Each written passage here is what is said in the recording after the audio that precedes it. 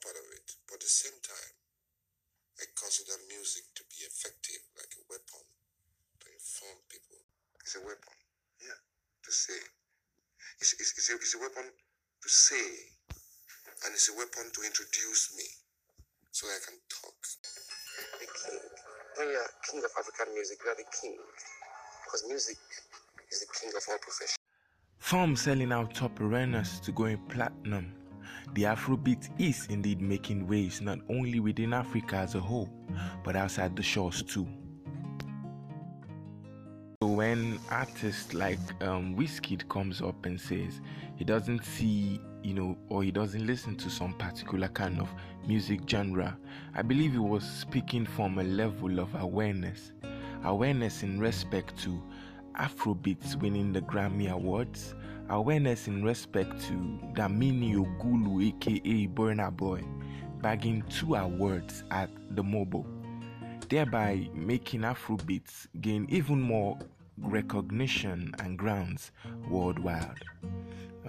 I'll be biased if I don't mention the likes of Rema, Selena Gomez on the Calm Down hit song, Omale and Justin Bieber, and recently Oxlade Closer featuring Camila Cabello. Indeed, these artists are opening the windows to countless opportunities and are now even initiating top Western artists into the Afrobeat fever. My name is Israel Oluwafemi Makonjuola, and this is Artist Hangout with me, Femi Max. Before I introduce our guest, I would like to thank everyone who has been listening, who has been following, who has been sharing this podcast. I really do appreciate you, Zainab. I appreciate you, Mizi. I appreciate you, Favor, Faith, Mercy. Thank you all for the likes. Thank you all for the rates. And if you're just coming across this podcast, please do well to follow this podcast up on Spotify and all major platforms available. And also do rate this podcast and leave a review. My name again is Femi Max.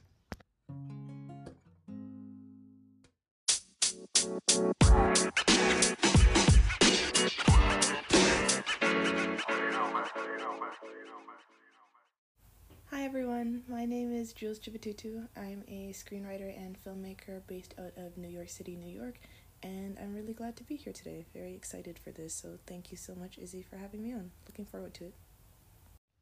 It's a pleasure having you on the Artist Hangout with Femi Max, Jules. So without further ado, what is your favorite music genre? What is my favorite music genre of all time?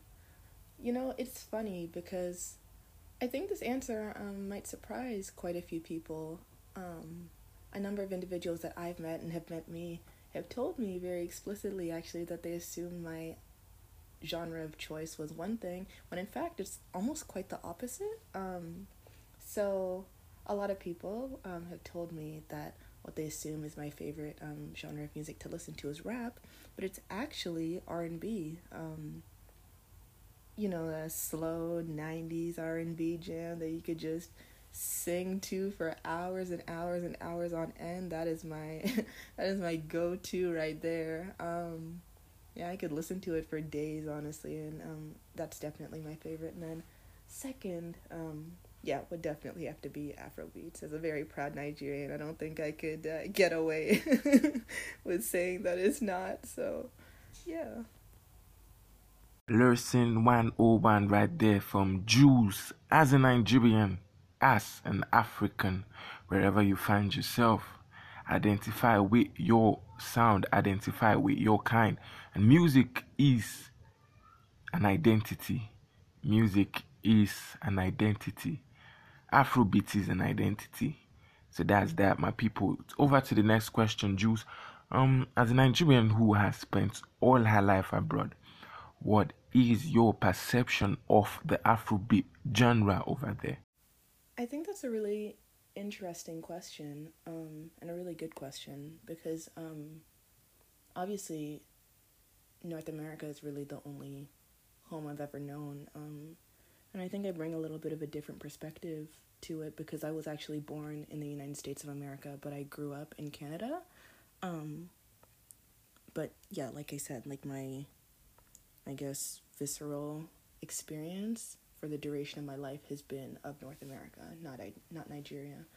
And that's had its pluses and minuses and advantages and disadvantages like everything else in life. But I think as it stands today in 2022, nearly crossing the bridge over into 2023, Afrobeats, we're taking over the world, baby. Like it's really incredible to see, honestly and truly, because obviously it wasn't always like that, right? Like I'm going to be 25 very soon, but I can still remember when, I don't want to say African culture and customs and so on and so forth were taken as a joke, but they just certainly weren't taken as seriously or given the amount of credit that I believe that they deserve. But I mean, seeing all the different artists, like I could go on for days about Davido, Wizkid, everybody making their stamp over here in North America. It really, really is incredible to see just the influence that Afrobeats and African culture is having on the West now. It's very, very interesting, and I think well deserved. Yeah. So, how would you compare the Afrobeat with other musical genres? And also, where do you see the Afrobeat, in like 3 to 5 years from now? Um, in terms of a comparison, I don't know that I would be able to make a fair comparison, right? Like I think every adult in this world like brings a certain opinion on and perspective to issues that they're passionate about, right? And I'm really passionate about Nigeria, and about the culture there, that of which obviously includes music, which includes Afrobeats, right? So I would say, like I said previously, like we surpass North American music by miles and miles. I think from the lyrics to the soundtrack to the just to the visuals to the like there's so many layers in it, and I think part of the reason why it's become so popular and it's continuing to steadily grow, and why, and to respond to the second part of your question, it's going to continue to be on the rise for the next 3, 5, 7, 9, 10, 15, 20 years plus, is because people here were itching for something new, something different, something refreshing. And I think, yeah, Afrobeats brings all of that and more, because it's also from a culture that a lot of people here aren't accustomed to seeing, or weren't accustomed to seeing for a long time. So, yeah. Okay, Jules, who is your favorite Afrobeat artist? And if you were given an opportunity to spend a whole day with any of these amazing Afrobeat artists, who would you choose? I like Davido a lot. I think I might be a little bit more biased toward Wizkid, just a little bit, just a teeny tiny bit. And I like Scales a lot.